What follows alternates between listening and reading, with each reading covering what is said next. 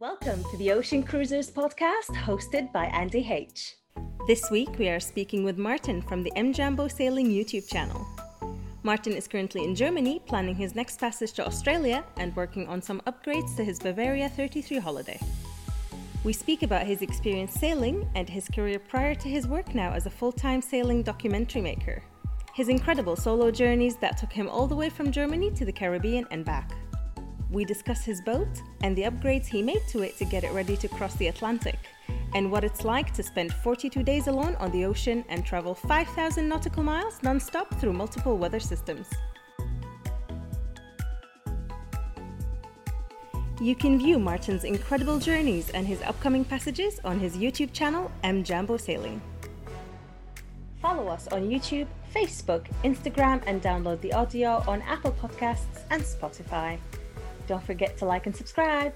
Enjoy!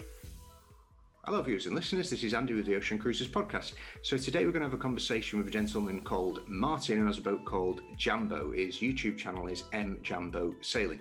We're specifically going to be talking about two recent trips that he's made. One from his home country down to the Canary Islands and across to the Caribbean. We're going to talk a little bit about some of the troubles he had over there, as everybody did who was there in 2020. He then decided to solo sail from the Caribbean back to Germany non-stop. So up the coast of America, around Scotland, then back down to Germany. Pretty wild journey. It's on YouTube. You can check it out. We're also going to have a chat about some of the upcoming trips that he's got planned, which are equally as wild. He wants to solo sail to Australia. Lockdowns persist. He will do that non-stop. He's also going to be putting some videos on YouTube about the refit that he's going to do to his boat, getting ready for that journey. So if you're watching on YouTube, like and subscribe. If you are listening on the podcast, subscribe on there. Check out the Patreon channel where you can become a member and you can be interactive, become part of the podcast themselves, and enjoy the chat. And then I pick up your question, how did I come to solo sailing or sailing single-ended? So actually, I started sailing in 2012 and did my normal licenses, so which I needed in Germany. And also what I did was doing all the radio licenses, like short range certificate, something like that. And then I had a sailing cruise in Turkey in autumn 2012, which was really nice. That was like a charter trip. Yeah, that was a charter trip. Yes, we were four.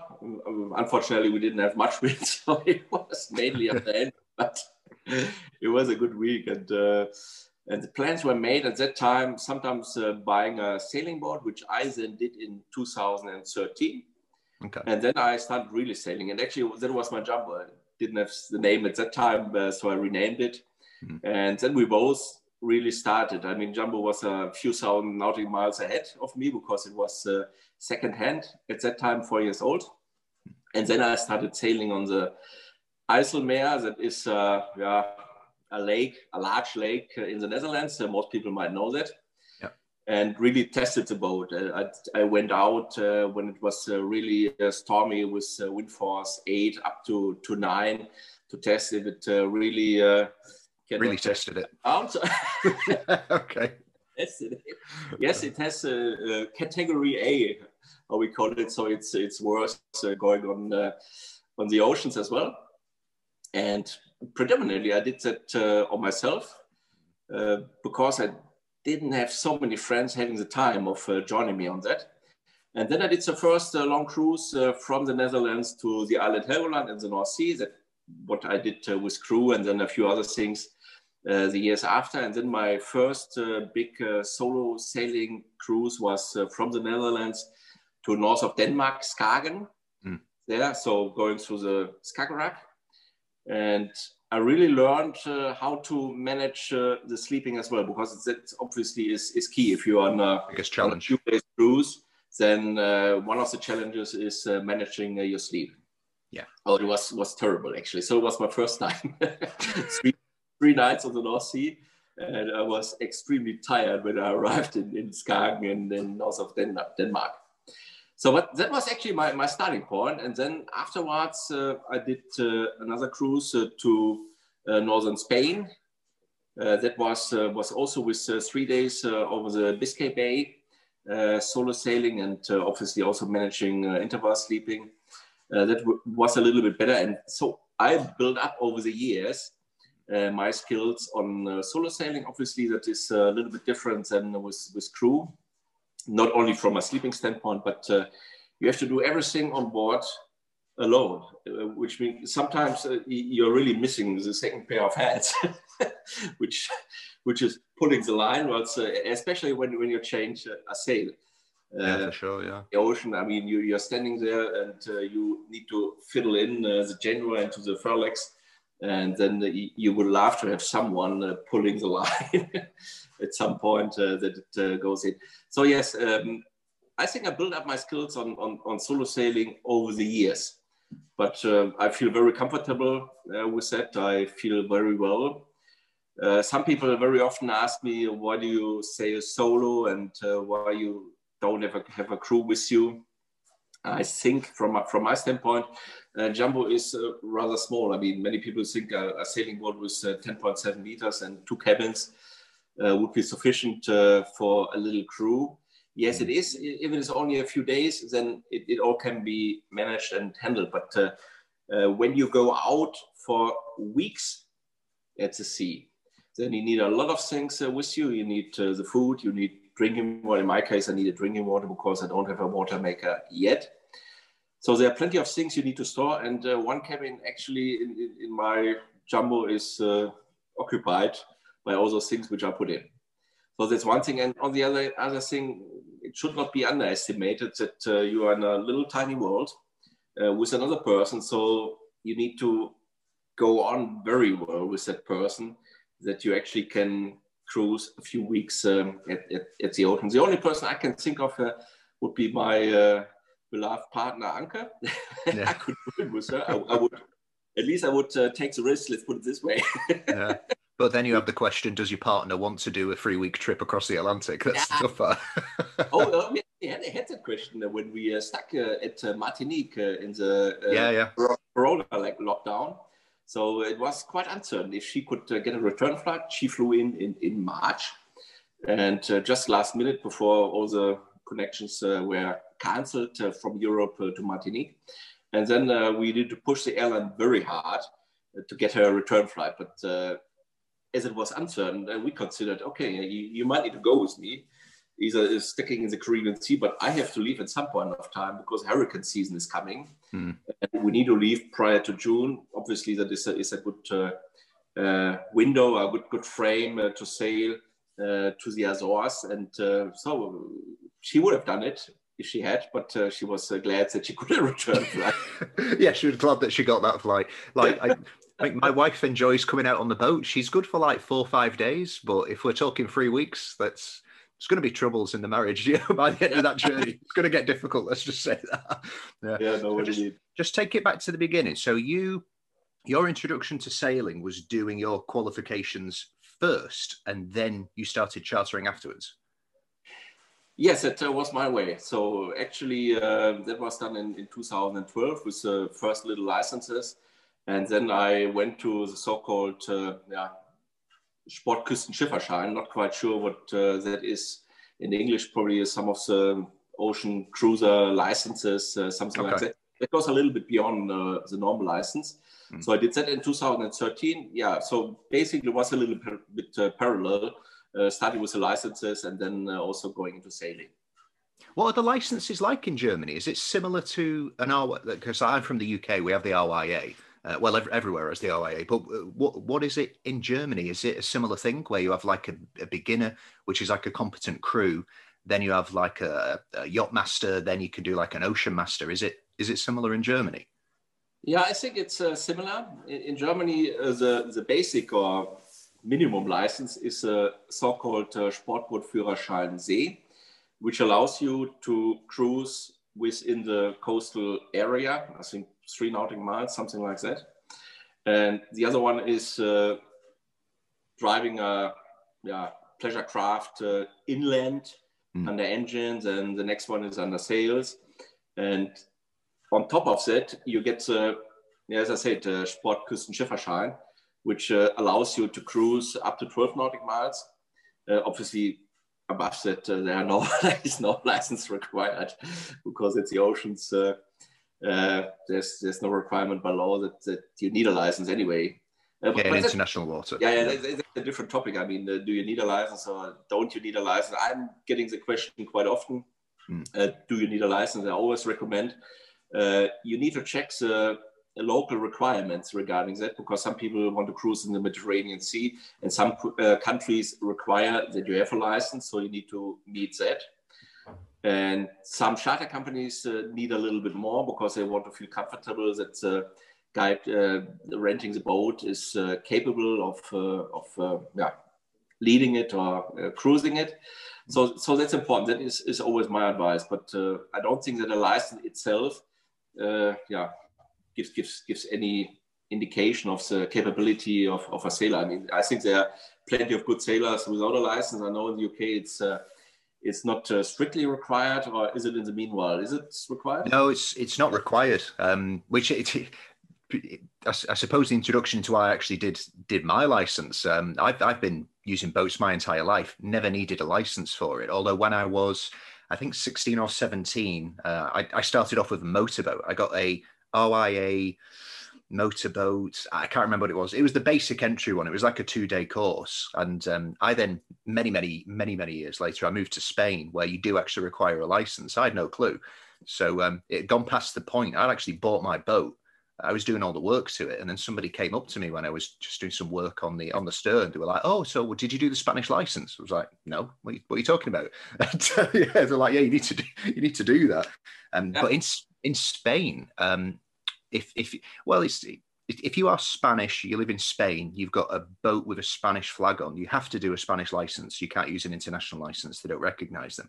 But it's only in Spanish, and there is a lot of expats in Spain who probably can speak Spanish, but they could not speak enough Spanish to pass like a theory sailing test. Okay. So yeah, difficult one. So in Germany, it's actually required. You have to have a license to maneuver a boat. Yes, you should have that. Absolutely. I mean, England, in any case, so if you don't have a license and then cruising with a pleasure craft, the River Rhine, you get caught, and obviously you get penalized. Yes. Yeah, you're in trouble. So the move for you to go into solo sailing, it was probably by default. It wasn't something that you intended to do. Or did you start sailing and think to yourself, right, at some day, I want to cross oceans with nobody? Like, how was that? That's a very good point. No, I didn't think that I would sit now in 2021 here and can talk about 2 Atlantic crosses. Oh. No, I didn't consider that. So when I started with sailing, I mean, it has been a dream for quite a while. And as we just pointed out, a license is necessary of doing it. I couldn't find the time of doing the license. So I was postponing. You always have a good reason in your life why you postpone something. But in 2012, I said, stop. Now it's a point of time when to do this license. So I did that in 2012. And then actually, I wasn't really considering at that point buying a boat. I mean, I was more thinking about chartering a boat. But then when we had the cruise in Turkey in autumn, then the idea was born, probably at some point of time I can buy a boat. Actually, my first thought was buying a motorcraft, so a motor yacht, something like that, and start with it and learning on that, and then going with from there with the next boat, and would buy a sailing boat. But actually, I had good friends, all sailors, and they said you have to go to a sailing boat. Don't buy a motor first. So I did that, and so I started in 2013, and then I was really enjoying sailing in the Netherlands. It was great because the IJsselmeer is huge when you start, because you can sail 5 hours in that direction and 3 hours in that and 4 in that. So it's quite huge. So in the beginning, it was absolutely sufficient.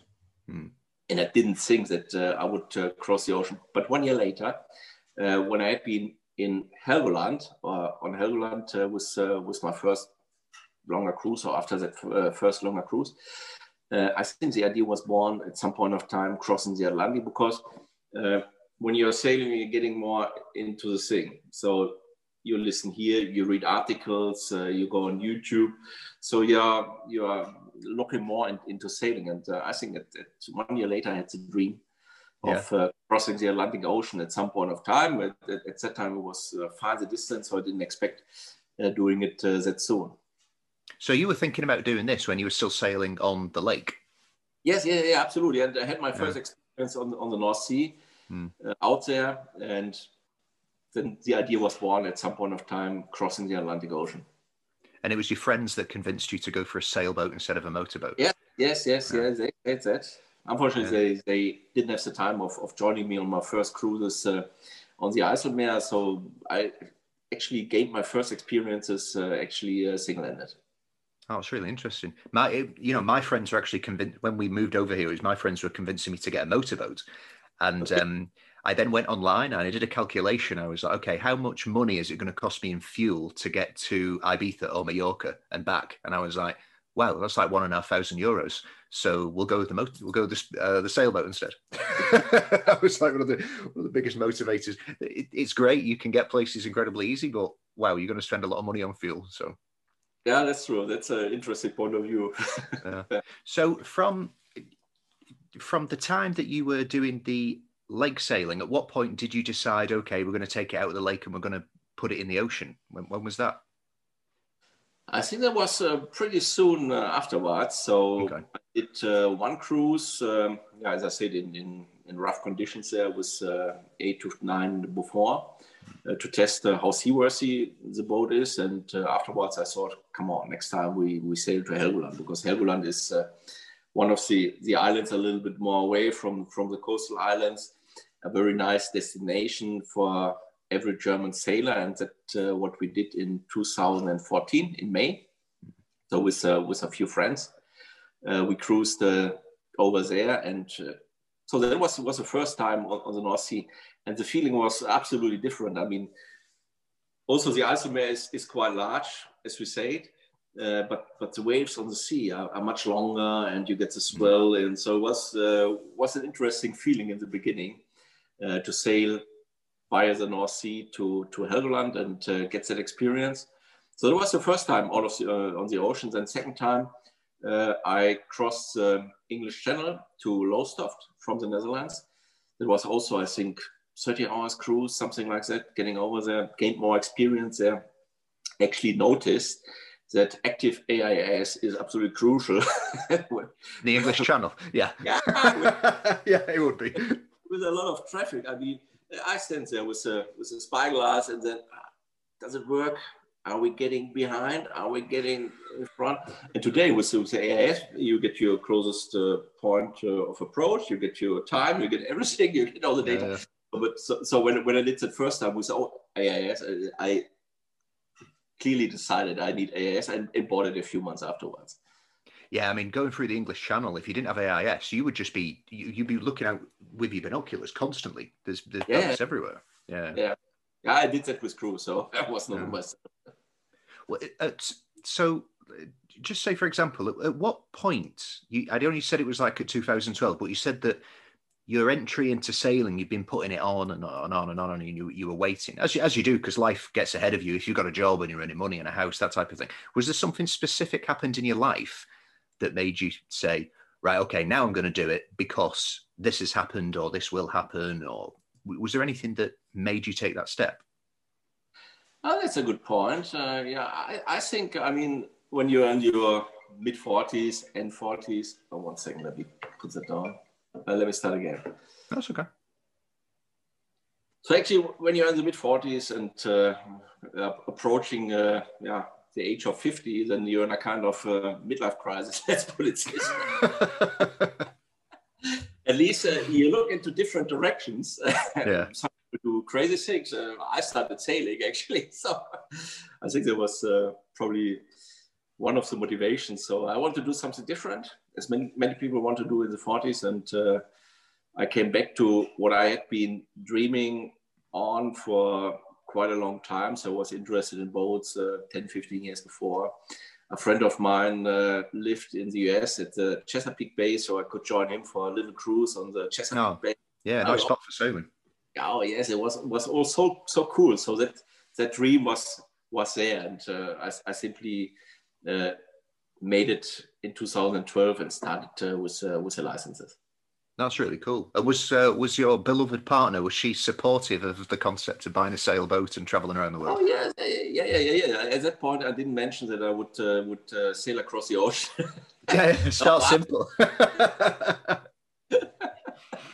No, absolutely. She's fully supportive. She loves the board life. She loves coastal cruising, and we really both enjoy that. It's great. So yes, we both are addicted. What did you? Sorry, is she your wife or is she your fiance? She's my partner. Right, partner. Cool.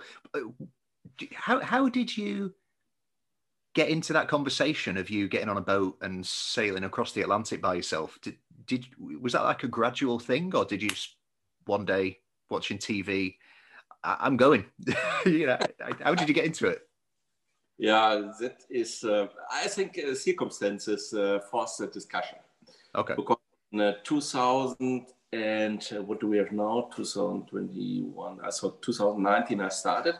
And actually we are doing our plans or making our plans quite well in advance, 6, 7, 8 months before. So I made the plan sailing to the Canary Islands in 2018. Okay. And in 2018 we sailed to south of Norway, Sweden. It was all great. It was so much fun. But then I wanted to go the other direction. So the year before, in 2017, I went to northern Spain and back. That was nice. And so in 2019, I wanted to go the other direction. So I figured out that, so usually what I'm doing is sailing 2 weeks to the destination, then sailing there for 2 weeks, and then sailing back for 2 weeks. So that has been the plan in the past, or sometimes getting 3 weeks there or something like that. And this time I thought I could probably go even further if I sail there, let the boat over the winter there, and next year I'm sailing back. So the plan sailing to the Canary Islands was made in 2018. Okay. And I wanted to go to the Canary Islands, so sail to the Canary Islands in about 4 or 5 weeks, but always sailing with the boat for 2 weeks to one place and flying back, working again. At that time I was working, then going back and then sailing the next bit to the Canary Islands, and then enjoying with my partner Anke the Canary Islands. So what happened in 2019, my employer surprised me with a little reorganization and said, yeah, I'm sorry, you are out. I've had one of those. Yeah, all right. Yeah, guess where the company is located? US. Okay, it's an American company. They tap you on the shoulder one day and say, oh, you're great, we can't do without you. And a few months later, they reorganize and you're out. So I was out from 1 week to another, actually. So I had to work a few days. So that happened in March. And actually, afterwards, I feel forced to happiness. I have to say that. I mean, the good thing is in American companies, you get your suspension. What is it? Remuneration? No. What is it? Redundancy payment. That was the word. So you get your redundancy payment, which was okay. And actually, also it surprised me at that point of time. I was preparing for the next chapter of life after the working life, and that would have happened probably 2 or 3 years later. So I was saving a lot of for that point, because I didn't want to go until 65. That's the normal retirement age in Germany. So I wanted to stop working earlier, and it probably would have happened now or something like that. So they surprised me with it a little bit earlier. So plans were made sailing to the Canary Islands. So what I did in April and May the year before, 2019, was making Jumbo fit for an ocean crossing, because we had to decide at some point what would we do when I'm on the Canary Islands. 2 options, obviously, sailing back to Spain and then France and Belgium and probably England back to the Netherlands. That's one option. The other option was going via the Atlantic Ocean to the Caribbean Sea and then sailing back to the Azores and then doing all the nice stops at the English Channel and visiting the English Channel Islands again, those kind of things, which obviously didn't happen because of the lockdown situation last year. So that was a decision we had to make. And I didn't say, I mean, yes, my preference was obviously clear. I want to cross the ocean. But it was a mutual decision. So we discussed it, and then we said, what should we do? Yes, I can go back via Spain, probably Portugal again, and do that, or the other way. And we both decided, yes, I sail across the Atlantic, and we meet in the Caribbean Sea and see us there and have a nice time. Also knowing that we would not see us for quite a while, because I mean, going back in Europe would be much easier, flying back in between or something like that. And but going to the Caribbean Sea would require that we are much longer apart in between than the other way. But we both decided that, and so I got the green light and could do that. So you're crossing over to the Caribbean. You said, was it 28 days you did it, or 27 days? From the to the Caribbean Sea? Yes. That was 27 days. 27 days, right. So you had already sailed down to the Canary Islands, and it was a point after that, basically, where you got made redundant, that you decided, okay, now I'm going to take the boat over to the Caribbean rather than bring it back to Germany. So actually, we decided that prior to the start from the Netherlands, we decided that that would be the plan, sailing to the Canary Islands, and then from there to the Caribbean Sea, and then back to Germany. So that was right. Made prior to heading off to the Canary Islands. Right. Okay. And so I'll get back onto a different topic, but I just want to know, this whole trip basically got messed up because of the lockdowns and the restrictions that the Caribbean countries are putting in place. And you ended up returning back to Germany a few months later. Was it like 3 or 4 months later? How long were you actually there for? Say it again, sorry. So how long were you in the Caribbean before you then had to leave? So in the Caribbean Sea, I arrived early in February and left early in May. So actually at February, March, April. So a little bit more than 3 months. Okay. And I mean, yeah, and from the subsequent videos that you put on YouTube as well, you actually got to see quite a lot of the Caribbean in that short space of time. Like, you did visit a lot of islands.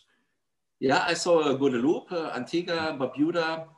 I tried to visit Nevis, but I couldn't get in the country because they made it quite ugly for people clearing in. And then I gave up and sailed up to Saint Martin, and then from there, Saint-Martin, so the French part of that island, and one stop Saint-Barth, and then I went down to Martinique. Yeah, but I didn't see much of Martinique because the whole time we spent at anchor in Le Marin or Saint-Anne. Okay, all right. So how long did you intend to stay there for? If the whole trip, the whole expedition would have gone according to plan, how long would you have stayed there? Actually, similarly, I always wanted to leave the Caribbean Sea early in May. Right. Because I did a lot of modifications on Jumbo in April and May 2019. So prior to heading off to the Canary Islands, so I put the solar panels on, did a few other things. And for me, the whole sailing around the Atlantic, the 2 crosses, was a kind of... I wouldn't say test drive, but it was for me to see how the boat... Can you imagine crossing the Atlantic is the test? What's the real thing? Yeah. Exactly. But for me, it was really to see how the boat is performing on such long cruises. And also it was important to see how I would get on with, first of all, the long passages over the oceans. How would I get on being apart from my partner for such a long time? How will it all work? And that was very important. And actually, I came back with a long list of things I would like to change on board. That's clear. But on the other hand, also, has become clear to me what I like, what I don't like. Actually, I like the single-handed crossings. That is going extremely well. I have a very good rhythm there. And things that, it's easier, as we said before. It's easier to do it single-handed than having someone with me. Also, I could handle all the things on board very well. And what I also found out, what I don't like is exploring all the new cities and the new areas on myself. That I would like to do with my partner Anke. So and gives us some guidance for the future, how we want to organize such cruises. And yes, it was really fantastic. I mean, I learned so many things. It was the first time for me that I had to do customs clearance somewhere with a boat. So I learned that regulations are quite different from country to country. The easiest one are the French islands in the Caribbean Sea. They make it very easy for people just keying everything into a computer. And then someone in a snack shop, actually in St. Andrews, was Snack Boo Boo, a very nice guy. And so you key it in, you stamps it, you pay €3, and that's it. And then you have done customs clearance. While other islands make it very ugly, like Nevis, I couldn't easily clear in. So I didn't do it. Antigua, they were very bureaucratic, but it was a fair process. Were these difficulties because of COVID, or is this like processes that they just have in place anyway? No, it was before. I was all prior to COVID. Yeah. So actually the customs clearance process was only affected once at the end in Fort-de-France when France did a declaration that they do a lockdown, and then there was no possibility to do customs clearance. But I think they have overdone a little bit. They shouldn't. I mean, when you close borders, you shouldn't close the border controls, for instance. But that's what they did. But I could do customs clearance in Le Marin afterwards, and explained it. I was in Fort-de-France, couldn't clear, and I said, "Yeah, sorry about that. But we're in crazy times, and we're getting into that." So a little bit apologetic. So they explained that some of the authorities probably have a little bit overdone. No, all the other customs clearance was prior to that, and when I left Martinique. It was also easy. Snack Boo Boo was open. They had a piece of paper outside, a little announcement when they have the opening times, and they could easily do customs clearance there and leave France. It's funny, you know, being European or living within the EU, you completely forget what it's like to have to do a customs clearance, to get a visa, to get permission to enter a country. It's so strange. Yeah. Like I've lived overseas my entire life, more or less, since I was like 19, so I'm used to it. But my wife is from Syria. And going anywhere if you're from Syria is, in most cases, impossible. You just can't get in. A lot of countries just don't accept people from Syria. But when we moved back to Europe, I remember when we were in Spain and we were talking about going on holiday places. And I was like, we'll go to Italy, we can go to France, we can go to Portugal. And she was like, oh, how do we get there? I was like, we'll just drive. And she was like, oh, you can just drive. I was like, yeah. She was like, but what about the borders? And like, do I need my passport? I was like, there is no borders. It's like, mind blown. Like, she couldn't understand it. I was always like, you could just drive to a different country. I was like, yeah, you can just drive there. No passports, no borders. So yeah, we're kind of spoiled in a way because we've got so many incredible choices being in mainland Europe. Right, question. So prior to you crossing the Atlantic by yourself, which was 27 days, what was the biggest solo offshore passage that you'd done? Was it like crossing Biscay, possibly? Yeah, the biggest one was actually sailing from Fécamp to Porto in Portugal. Oh, okay. It wasn't planned like that. I got a little bit late with departing from the Netherlands because I had to do a renewal of the rig.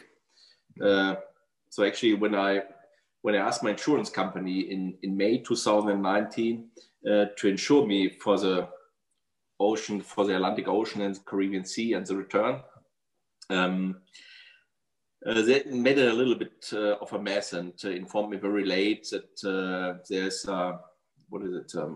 1 second, you need to cut that out. You need to. It's like you've got 10 years or something. Yeah. So there was an assessment of the boat was necessary. Oh, you needed a survey on it. A survey. Yeah. Okay. So that's pretty strict. So yeah, the insurance company surprised me that there was a survey necessary on the boat because it was older than 10 years. They notified me very late. They sent me a letter at home and also advised them before that I'm not at home. Please communicate via emails because I can't pick up emails. And they were so upset with them and changed my insurer. And when I changed my insurer, they said, let me see what I can do because I have a back company back insurance company, and they checked with them, and they said you only have to do a rig check. A rig check, right? Which I thought, okay, that's good. We just tick the box, and then I can get my insurance. But they found that the rig was no longer okay, so they go up there and they check all the plates where the hooks are in of the wires or the steel ropes. So there were a few broken, and also some of the ropes were broken. So I had to renew the rig, and so that was done in June. And as I couldn't find somebody doing it quickly enough, so I lost 1 week there. And then I sailed off I wanted to go straight to the English Channel Islands, to St. Peter Port on Guernsey. I've been there before, and I was really looking forward to that. But then my autopilot motor had a breakdown near Eastbourne after 2.5 days. So I went down to Fécamp and had to stop there, and needed to get a new autopilot motor, and that is a story in itself. But it took me 1 week to get it. So the first delivery failed because I think the parcel got lost. And afterwards, I decided taking a rental car, driving to Germany, pick up the autopilot motor, and go back. Oh. And then when everything was ready, it was a strong wind in the English Channel, so wind force 8. And as I wasn't very lucky before, I thought, come on, stop there for another couple of days. And then I got late because my partner, Anke, had already booked a flight to Porto, and I wanted to see her in a week's time. So I had to sail solo and nonstop from Fécamp to Porto. That was 6 days and 750 odd miles, nautic miles, something like that. Oh, nice trip. So that was my longest solo sailing cruise so far. Yeah. What type of autopilot is it that you've got on the boat? So actually, I have a pretty new B&G navigation system with a NAC2 autopilot motor, which is very good, and that communicates with a Luma rotary drive. And that is sitting in the cockpit beneath the helm, and with change, the force is transmitted to the helm, and that steers actually the rudder. And that is something which Luma has been struggling with for quite a while. And those motors fail very often. And actually, this one was even under warranty. So I changed it 1 year before. I didn't expect that it fails that soon. And so that motor failed. So afterwards, I got this one exchanged under warranty. So I had one spare. And as I wasn't sure that I get this warranty case cleared and in a new spare motor from Luma, I bought another one. But I got it prior to the Atlantic crossing. So actually, I left the Canary Islands with 2 spare motors of this Luma rotary drive. So the previous one only lasted a year, then it broke. Yeah, then it broke. I'm not quite sure why. Luma had some problems with the clutch, because the clutch needs electricity all the time, so it's an electrical clutch. And I think main problem is in the clutch. But what they also did, they put a kind of they put a relay in, and that ensures that the voltage cannot drop beneath 12 volts. And since I think they have less problems with that motor, probably they did some further modifications on that. But this one actually, which I changed in Fécamp, that lasts the whole journey. So I went to the Caribbean Sea, sailed in the Caribbean Sea, and went back to Germany. So that motor had done 11,000 nautic miles without any problem. Oh yeah, so yeah, it was just the previous way they designed it. They're really hard to get replacement parts for. I've got a friend who he also has a sailboat in. It's actually Bavaria 34 Holiday. It's the same as yours. Yeah, it's exactly the same boat as yours.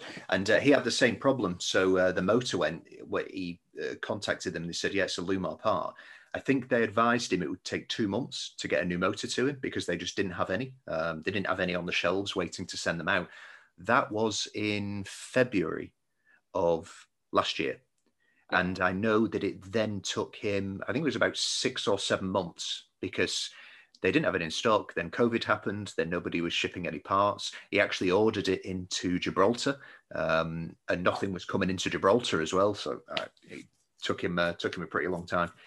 So I just want to talk about your boat, because you bought your boat and it was ready for sailing on a lake, and then you refitted it gradually, it seems, to get it ready to do big ocean crossings.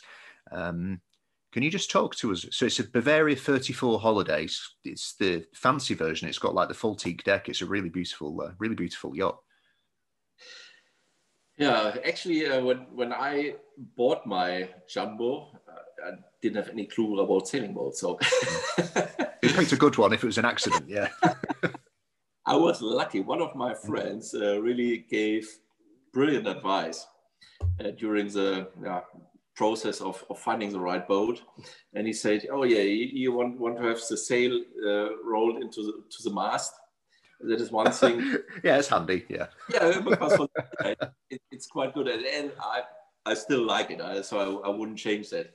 But that's another story. I mean, there are different philosophies. One like it with a little. What is it? So you have one sail which you roll into the mast, and the other option. How is that called in English? Oh, so it could be like a stay sail or a storm jib or something like that. Yeah. So he gave me plenty of advice. So you need a heating system in the Netherlands because it can be quite cold in spring and in autumn. You want 2 water circuits, one for cold, one for hot, and plenty of those things. And then the autopilot, you don't want something which is attached to the helm. You want it integrated. So many things. So I think with many things, probably most things, the advice was spot on. But yes, it was a very basic checklist as well. When you went to buy your boat, these are very basic things that you were looking for.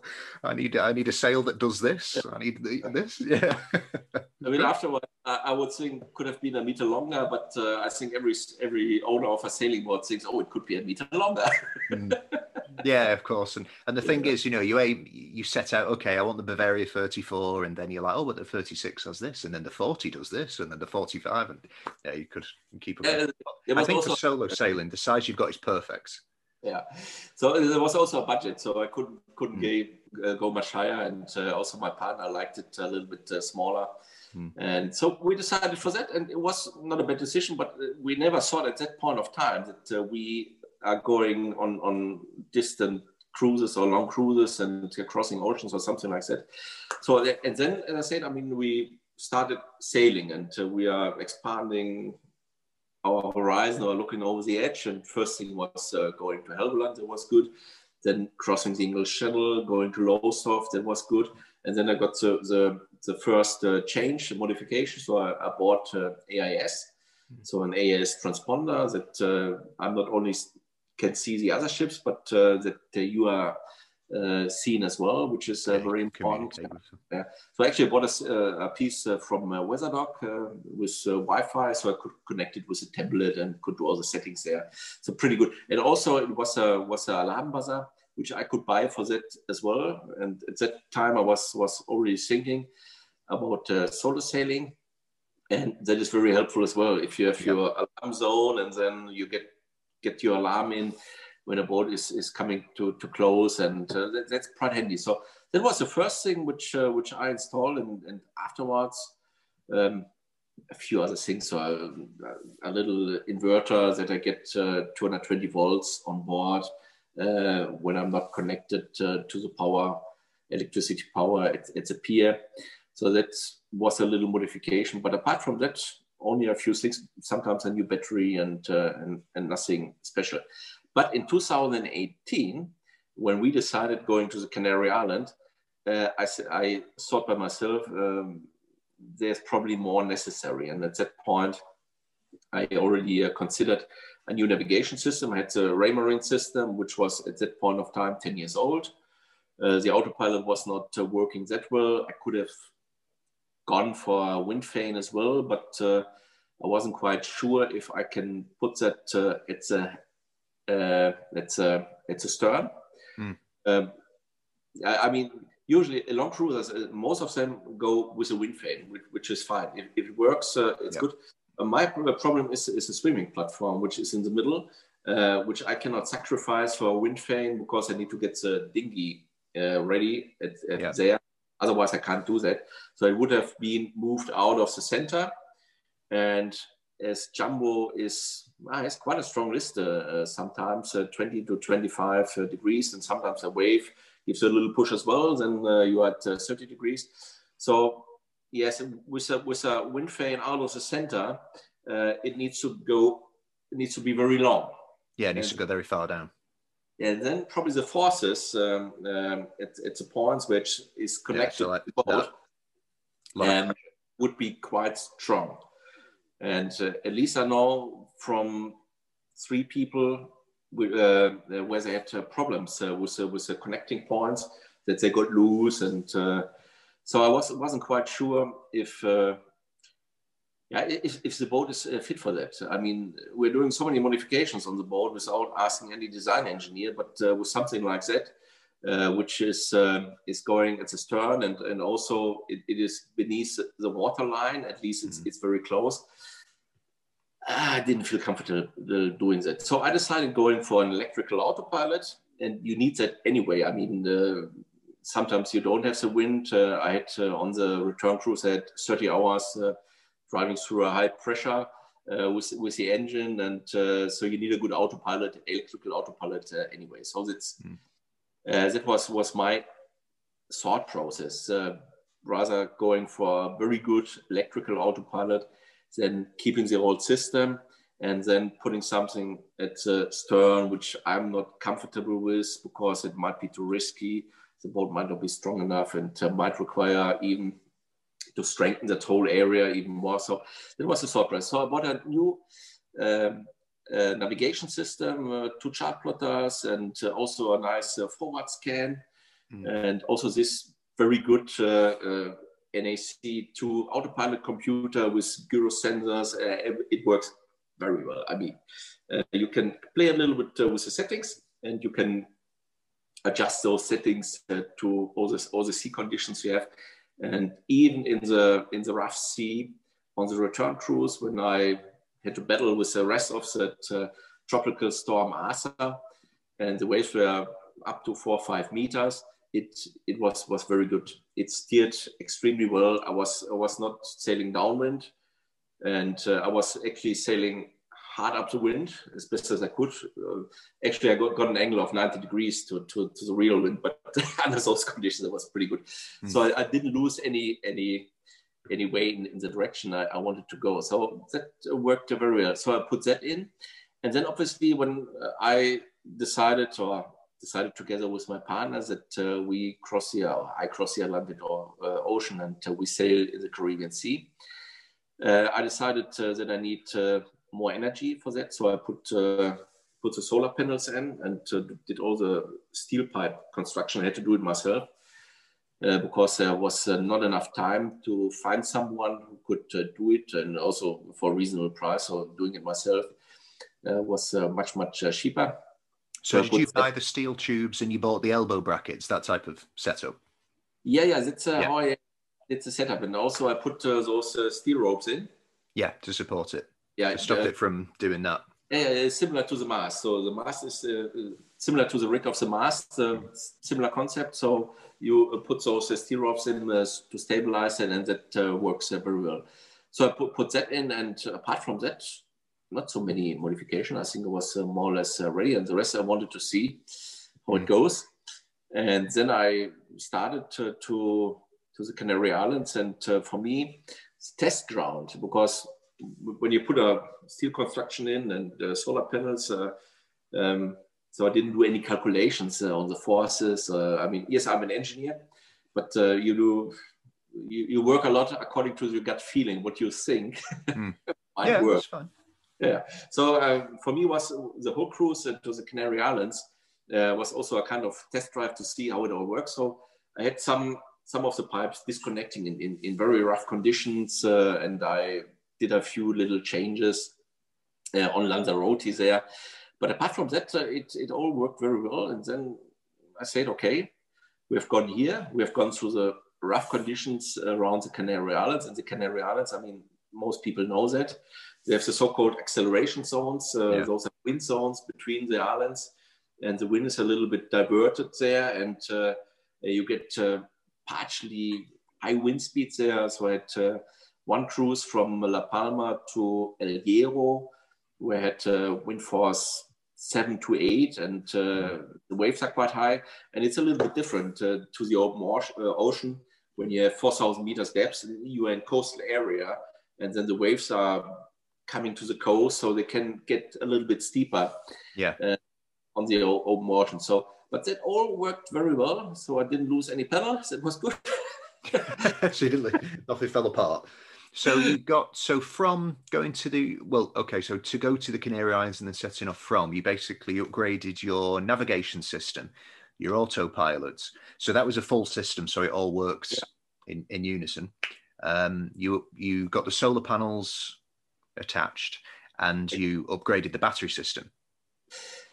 That's what I did on Lanzarote. So actually, what I found out, I had 2 times 180 ampere hours AGM batteries, and they were not perfect. I mean, the capacity was not good. The batteries were a little bit old and didn't have the capacity as I had when I bought them. So I decided, yes, let's go for new batteries and be a little bit more on the safe side.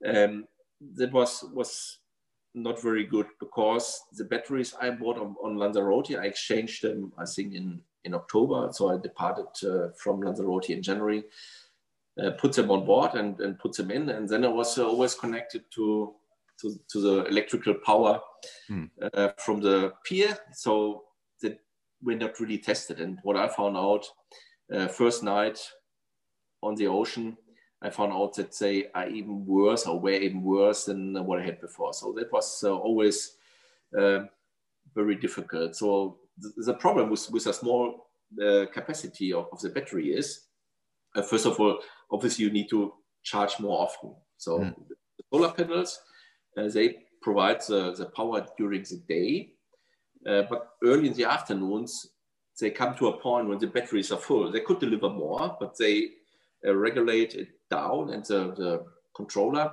then stops delivering the amperes. So that limits your solar panels on one hand, and on the other hand, during the night, I had to go up more often, I think 3 times during the night. I had to switch on the engine, so I was charging with the engine. And the engine, that's something I forgot. I put a Sterling controller in, which gives more performance from the alternator, from the engine. Yeah. So that delivers about 70 to 75 amperes at medium RPMs. They're really good quality as well. I've got one on my boat that is 25 years old, and it still works perfectly. Yeah, they're brilliant quality. Really good. So really, they are doing a very good job, and with those boosters, they call it booster. So I put that in. So actually, during the night, I had to charge 3 times because of the bad batteries. So that was not very good. Were the batteries bad, or do you think you just needed more capacity? No, they were bad. Right. Okay. So they were. Were they not? Yeah, when they're full, I mean, they start with 13.6 volts, and I think after 10 minutes they went down to 12.6 volts. That means I had to go.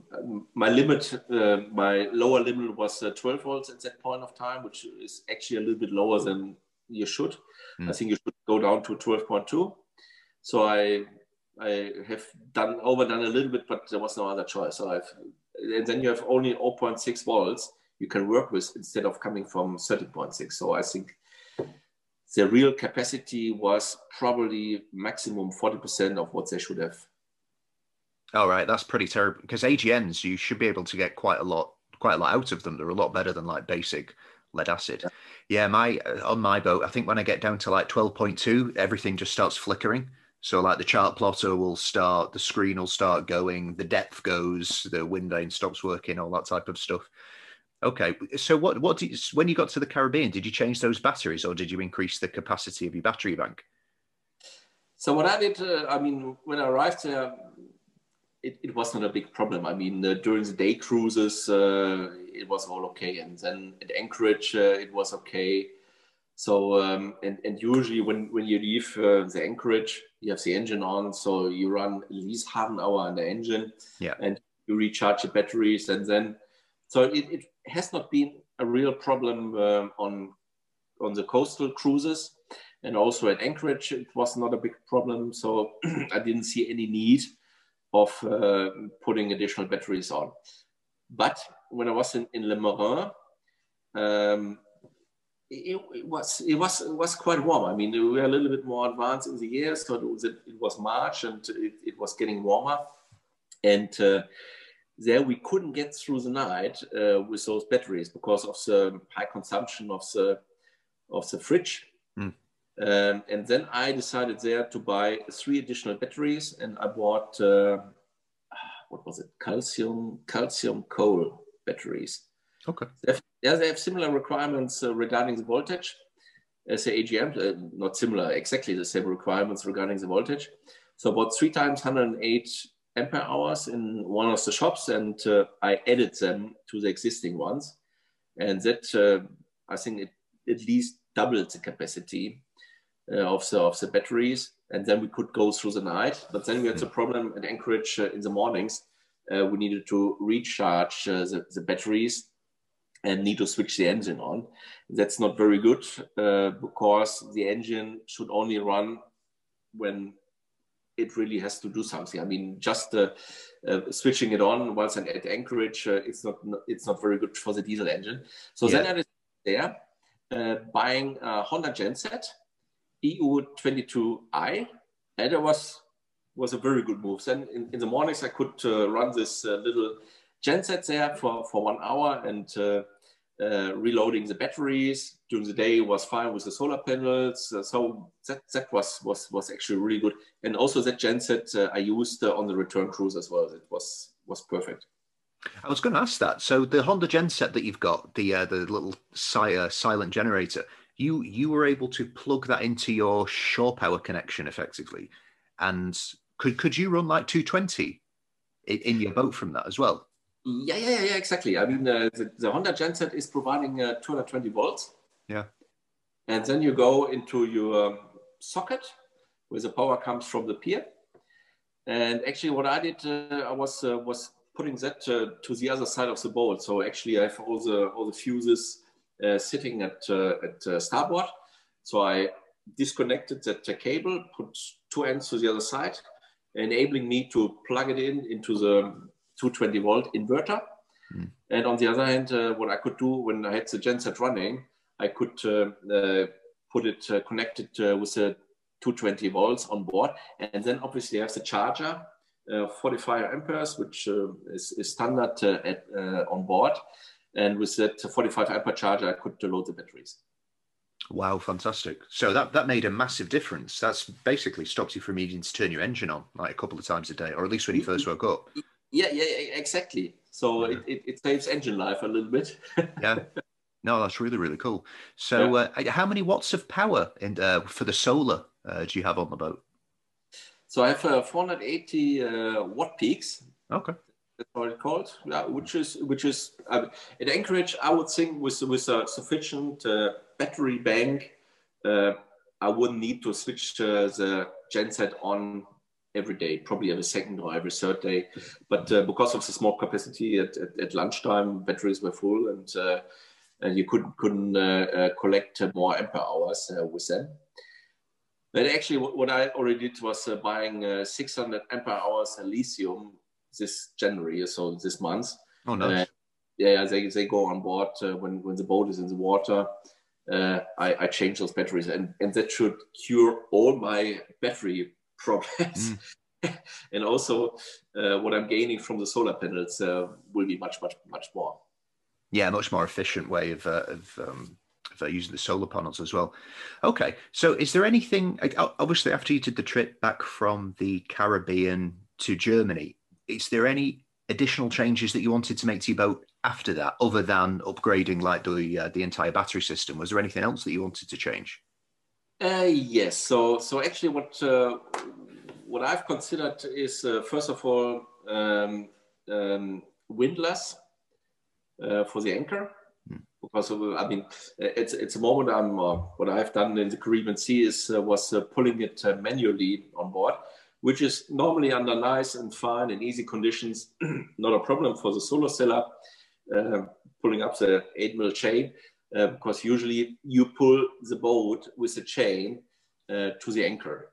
Yeah. But I had a few times I had extremely rough conditions. Then it's tough. And it was not that easy. Yeah. Solo as well, that would be very difficult. Yeah. Yes, and you're solo. There's no one, and it's a helm who you can give a sign, that direction, and yes, right. No. You have to get a little bit clearance in the chain. You run to the bow, and then you pull it in, and then you need to be fast enough, putting it somewhere. It's a clamp. Is a clamp the right word? What's just so like the cleat, like wrap it around. Yeah. Exactly. So put it in there, and you need to be fast enough that your fingers are not get hurt. So it took me 45 minutes in rough conditions to get the anchor in, and then I decided, yes, it's number one priority on my list. Yeah, get a really chunky windlass on the front. Most of the sailing I do is solo sailing, but my wife and my kid are always on board. She gets seasick, not easily, but I think like 30, 40 minutes out, if it's choppy, she gets a bit seasick. So I've only ever solo sailed, really. I've never really sailed with anybody helping me. And the only time I ever ask her for help is if we're anchored up and then it gets incredibly windy. Then I have to. I've got no other option. Like if you're at the front of the boat and you've got like 30 knots of wind, you try and pull an 8-ton boat. it's absolutely possible. So it's literally only at that time I'll just pop my head down and be, can you just come and push on the accelerator a bit for me? And she's like, yeah, okay, that's the only time I need the help. So that was the main thing that you thought you would benefit from if you went and did some long-term cruising again. Yeah, so that is one thing, because it's not only for convenience, but it's a safety factor as well. So that will go in, then the larger battery bank as well. Then also a new charger. I mean, I was fully dependent on the 45 ampere charger.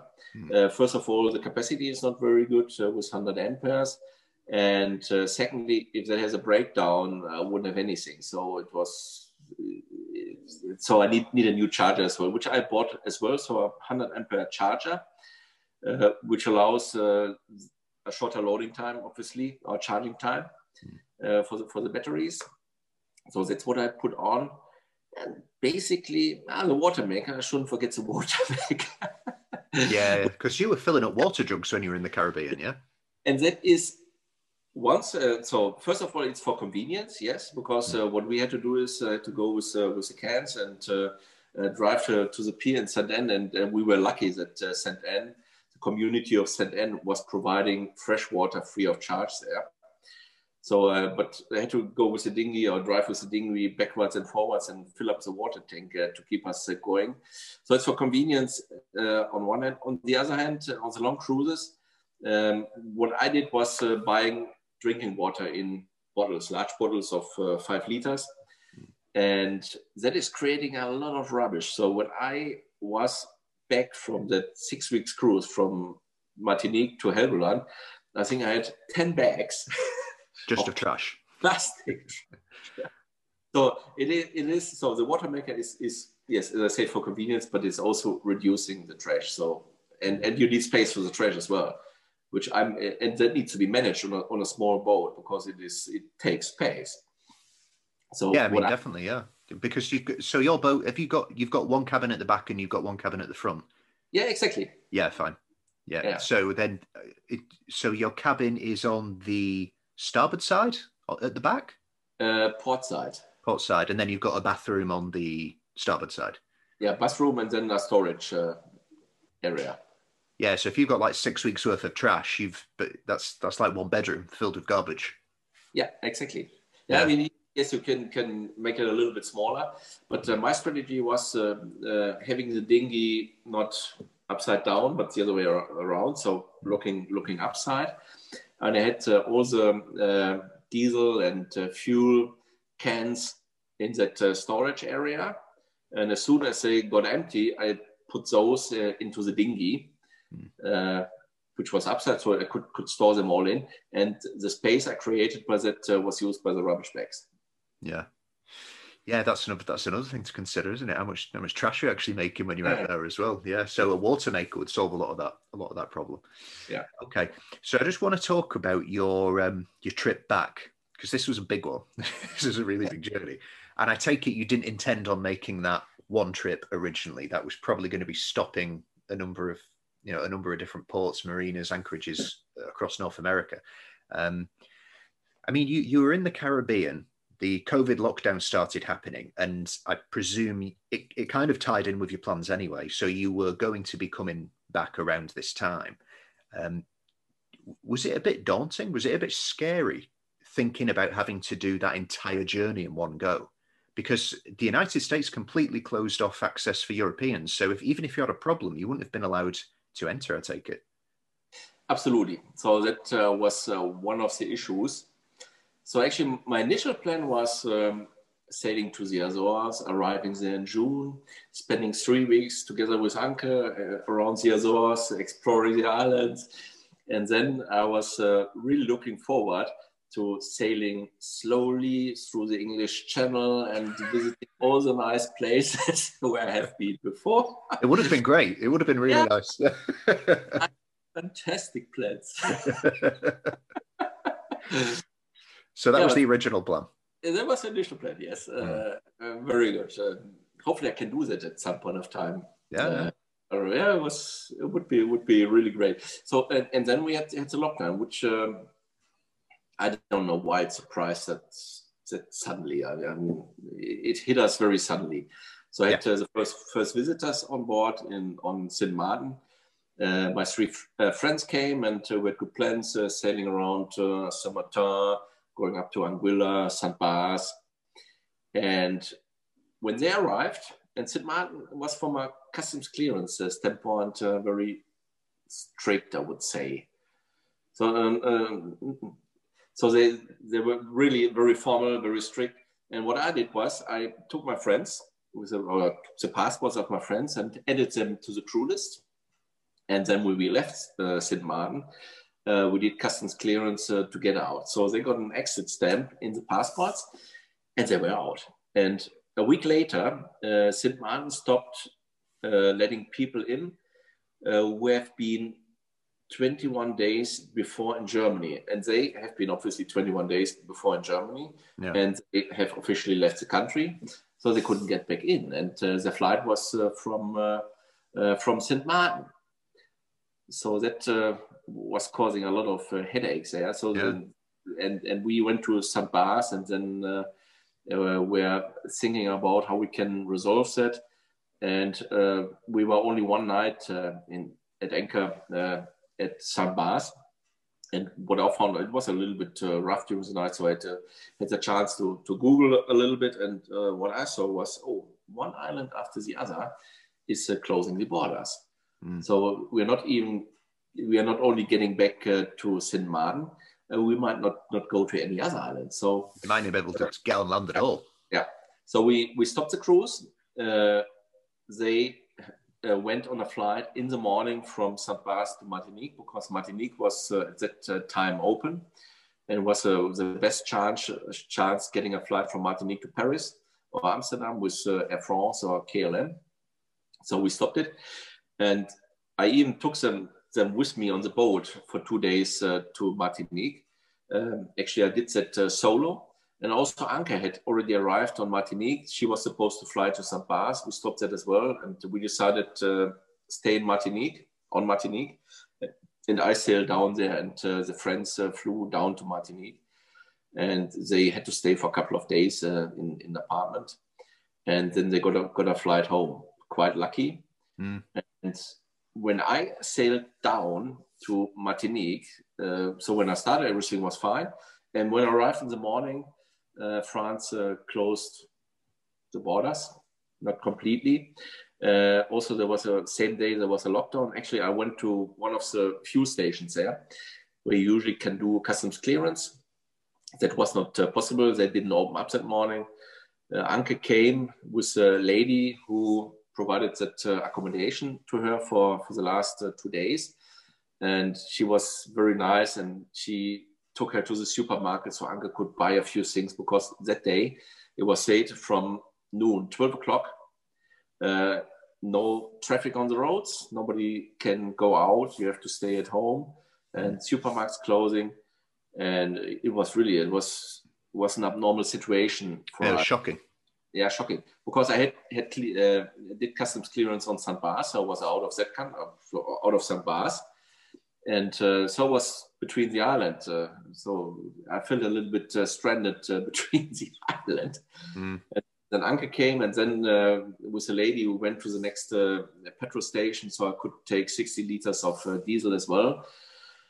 Yeah, then we both left Fort-de-France and went out. And actually, coincidentally, I had met in the morning 2 guys from England as well. They wanted to do customs clearance, and we exchanged phone numbers, and actually gave them a call. And they informed me that they could do customs clearance in Saint-Anne. So we sailed to Saint-Anne, dropped the anchor there, and then rang them in the morning. And then they informed, oh, the petrol station or the fuel station for yachts is open as well. And then we hoist the anchor and went there and took took diesel, more diesel. We took also water. And then I found out there that in Le Marin, the Capitainerie would do customs clearance. And then, lucky me, I could go there. It was all empty. Everything was closed there. It was just the office was open. They opened the door only a little bit. And there was a gentleman with a mask, and he asked me, what do you want? I said, customs clearance. And he said, yes. And I was really lucky and happy, over the moon, that I could do customs clearance and officially and legally in the country. Because the worst thing is you're stuck between the islands. Yeah, it's crazy. There's one channel which I follow. I can't remember the name, but basically they were sailing past Spain. I think they were intending to get to Corsica, I think. And they were in, I think it was Almerimar in Spain, possibly somewhere around that area anyway.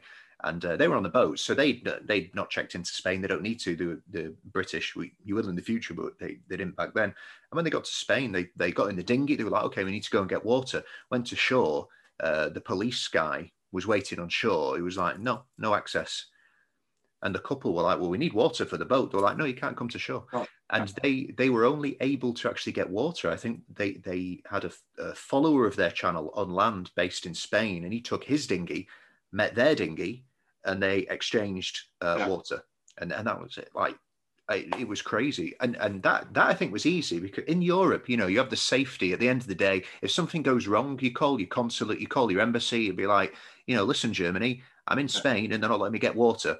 And something will work itself out, But when you're in the Caribbean, you've got these very small, like, even in some cases, like kind of indigenous islands that don't have that many tourists. Like, it must be scary, especially then. Yeah.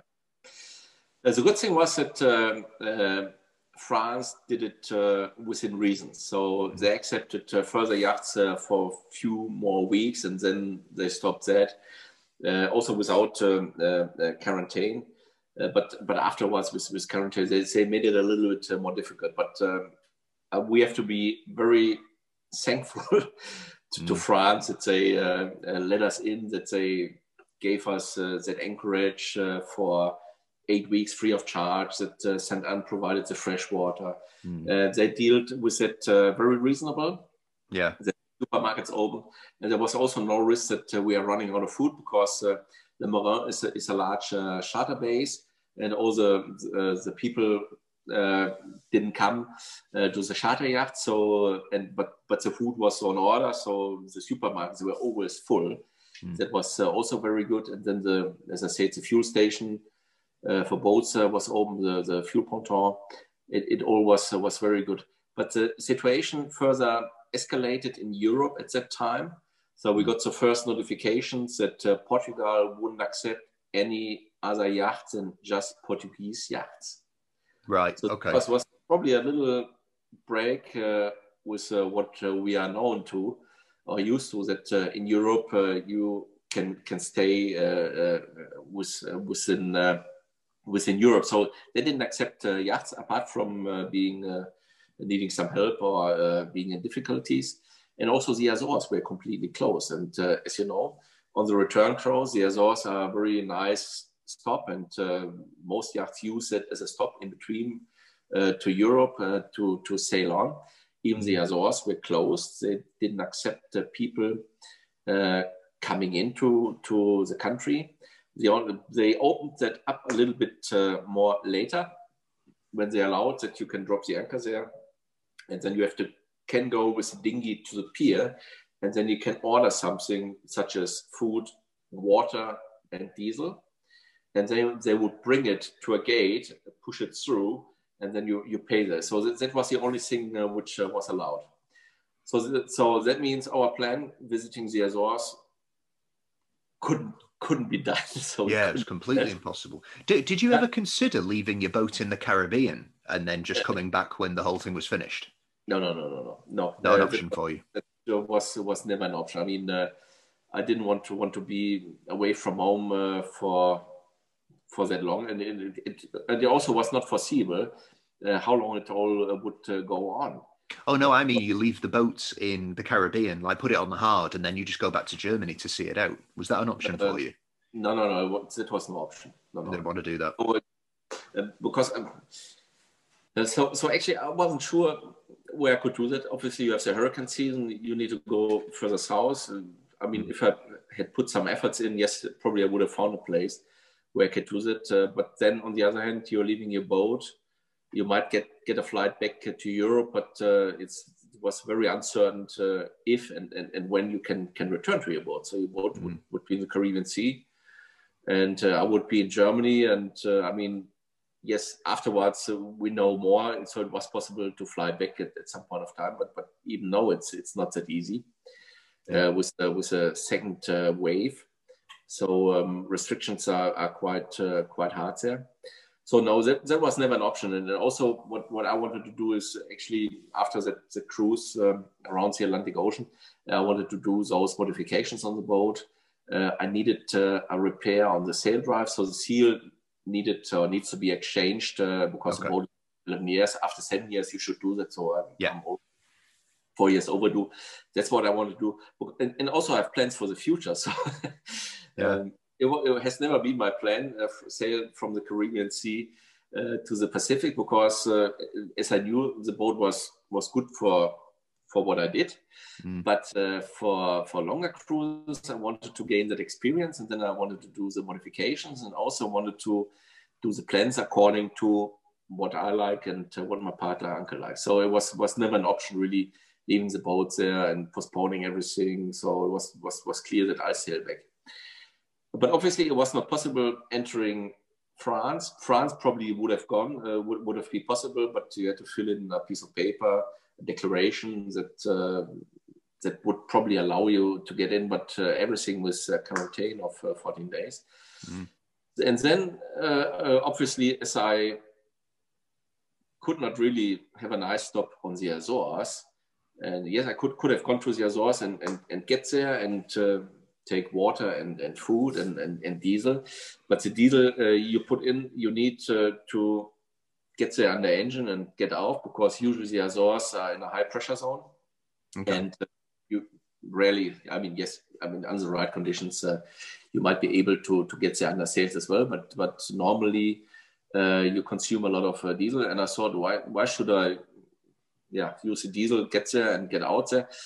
Food I can put on board as much as I need for a non-stop cruise. Water as well. I had the Honda genset, which helped me producing the electricity I need. I bought a few additional cans for the fuel. So I started with 110 liters of petrol. I had with the inboard tank, I had 260 liters of diesel. I had 150 liters of drinking water. I had over 400 liters of fresh water. So you were stocked up.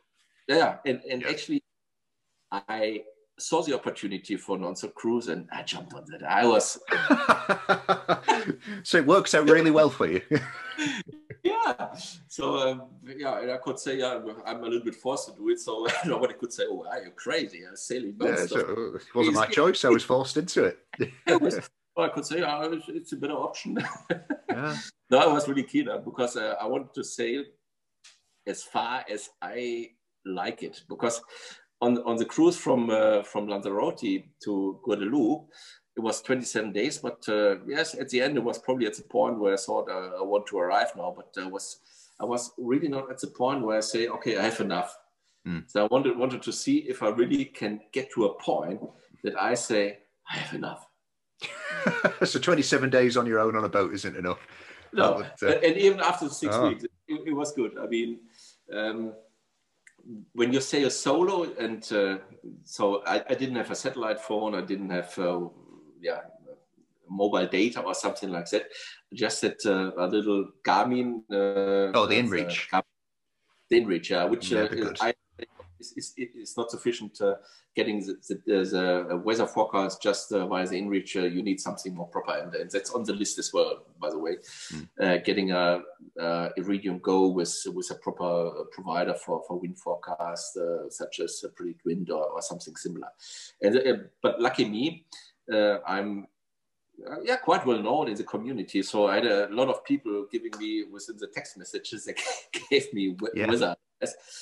And that was absolutely crucial because with a 2-day weather forecast you're getting via the Garmin, you cannot see how a tropical storm is moving. Yeah, of course, yeah.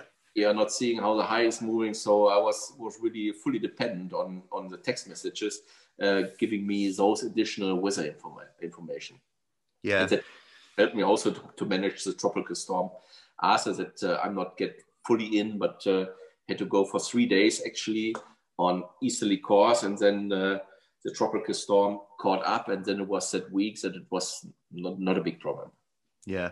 I've had a discussion with my friends about this because we went to the Canaries and we had the Garmin InReach. So it was really nice because you can be tracked. So if there's ever a problem or the tracking disappears, you're like, well, we need to call somebody. But you can keep in touch. So I was like sending my wife a message every day. Everything's really nice, seen dolphins, bloody blah. And we were saying that you could cross the Atlantic, you could do an ocean crossing with this. If you've got like somebody back home who's competent enough to look at the forecast, they can send you a message, like change your bearing, go south, go west, go east, and then it can work. Yeah, absolutely. Yeah. Going from east to west, it's probably more doable because you are in the trade wind zone, which is more or less stable, at least from a directional standpoint. You get the wind out of northeast, the east, and sometimes north, but that's more stable. But once you are returning, you're driving through the systems. So you have a low here, you have a high there, and you need to jump from one high to the other. So you need to have extremely good information about the movement of highs and lows to get through and not getting caught by a tropical storm. Yeah, and not getting caught in an area where you have no wind as well, because if you're stuck for 3 days with no wind, that's maybe worse than getting stuck in a storm. Yeah, that's true. Yes, it's absolutely right. I think sometimes it's easier to battle with rough sea and strong winds than having no wind. Yeah. And my situation was worse because due to the tropical. I mean, usually when you sail back from the Canary Islands to Europe or to the Azores, let's put it this way, you go north, and then when you're around the Bermudas, you are in the west wind zone, and then you drive to the east to the Azores, because when you go directly, the area where you are at the high pressure is much larger than more in the west, and that was my problem, because as I had been diverted for 3 days on easterly course, much from a latitude standpoint, so I think 5 or 6 degrees further south than Bermuda is. So I was too far to the east, and then exactly I had the problem going to the high pressure when it was very large. So and they are really large. They're not like we are used to in Europe, but on the ocean. When you consider I sailed into that high pressure one day with very light wind, then I had it calm for 30 hours, and then I sailed out for another day in light wind. So you can imagine, so if I do 5 knots on the engine, 5 times 30 is 150 nautical miles, and 100 before and 100 afterwards. That's 350 nautical miles when you're in a calm area. Yeah, it's large.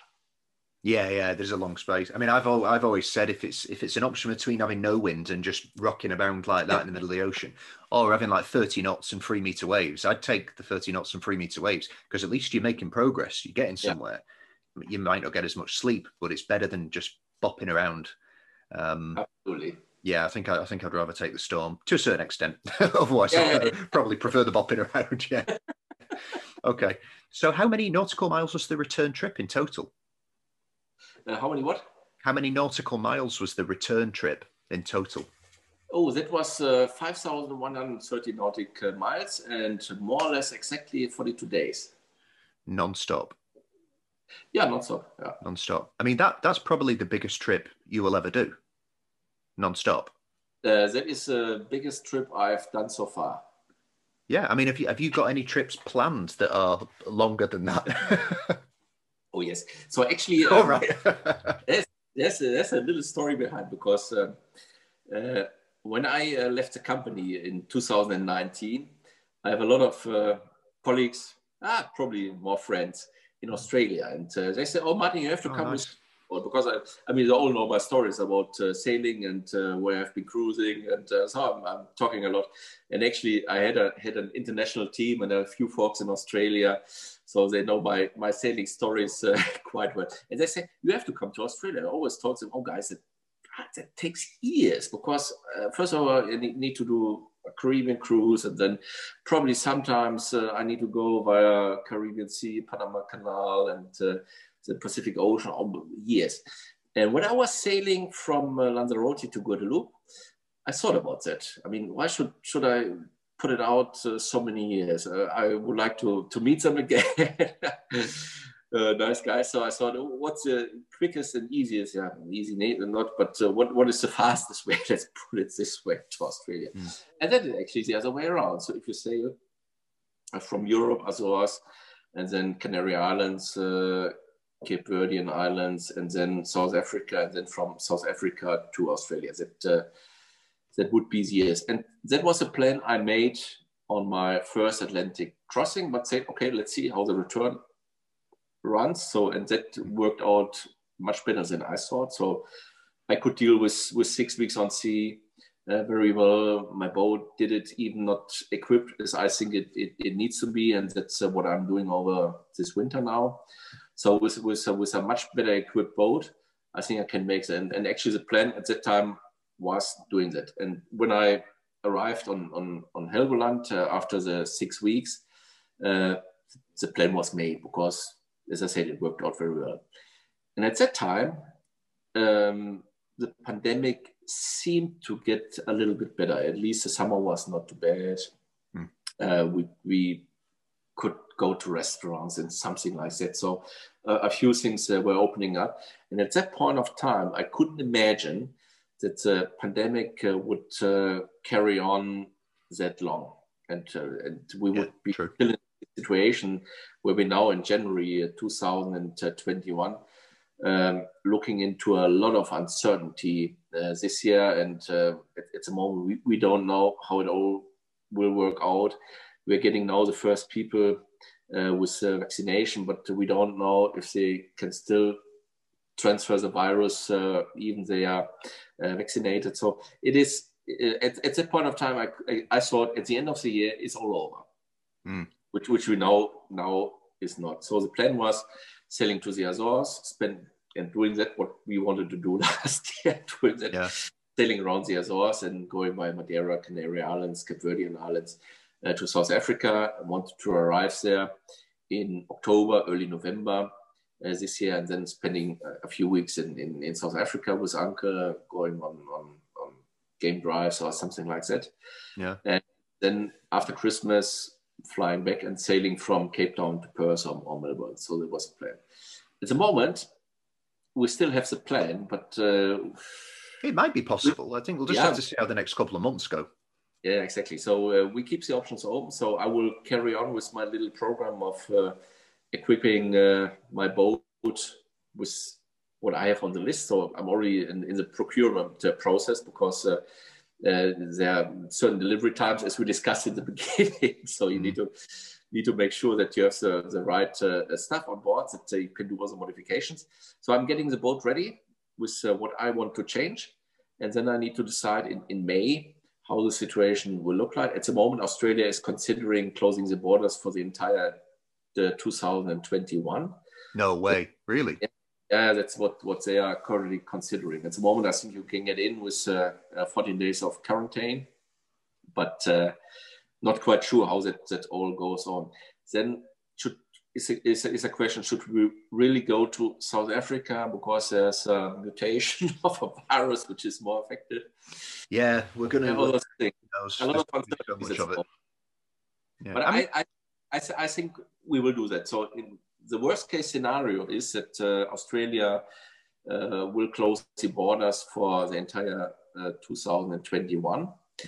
But I hope 22 will be much better. I think at least then we should be able to return to a little bit more normality, that life is a little bit more normal. So the plan could actually be sailing to the Canaries, hoping that I can fly back to Germany, because I need to get my vaccination as well. At the moment, they are short of those, what is it called, those doses. Oh, the double dose. Is it the same in Germany? You need to get need to get it done twice. Yeah, they are short of that. So, right. Yeah, and I'm in the last group. So I'm in group 6. So the 5 other groups in front of me have higher priority. So which is a good thing. It means you're very healthy. Yeah. And that's true. Yeah, that's a good thing. Yeah. I'm not in the most risky group. That's true. So that means probably I can get my vaccination in September or something like that. So probably bringing the boat to the Canary Islands, flying back to Germany, getting my vaccination, and then probably from there might be one of the options I'm considering at the moment, sailing through to Perth. That would be 12 or 13,000 nautical miles. So that actually, if that's the option I'm doing, that would be even much longer than what I've said before. So at the moment, you're contemplating with sailing directly from the Canary Islands to Perth. That's the next trip. Yeah, that's one option. Yeah. Wow. Okay. So I think you might prefer that than stop it. Actually, it sounds like it. Yeah. I cannot deny that. Yeah, it sounds like you might enjoy it. Right. Well, I didn't find my limit on the cruise from Martinique to Helgoland, so I'm still not there. Yeah, I think. I mean, who knows how far you can go? But maybe sailing to the moon is. You might find your limit if that's an option. Somewhere is a limit. It could be. Yeah. Well, listen, Martin. Thanks very much for your time. I think everyone's going to really appreciate learning, more about you, more about your journey, and where you come from, and how you got into it. And thank you for putting the content online so we can all learn and benefit from your experience. I really appreciate it. Yeah, thanks a lot, Andy. Great pleasure for me as well. Yeah, it's good speaking to you. If you want to support the production of these podcasts, you can become a member of our community on Patreon, where you will be able to access extra content, interact with our guests, and become a part of the show.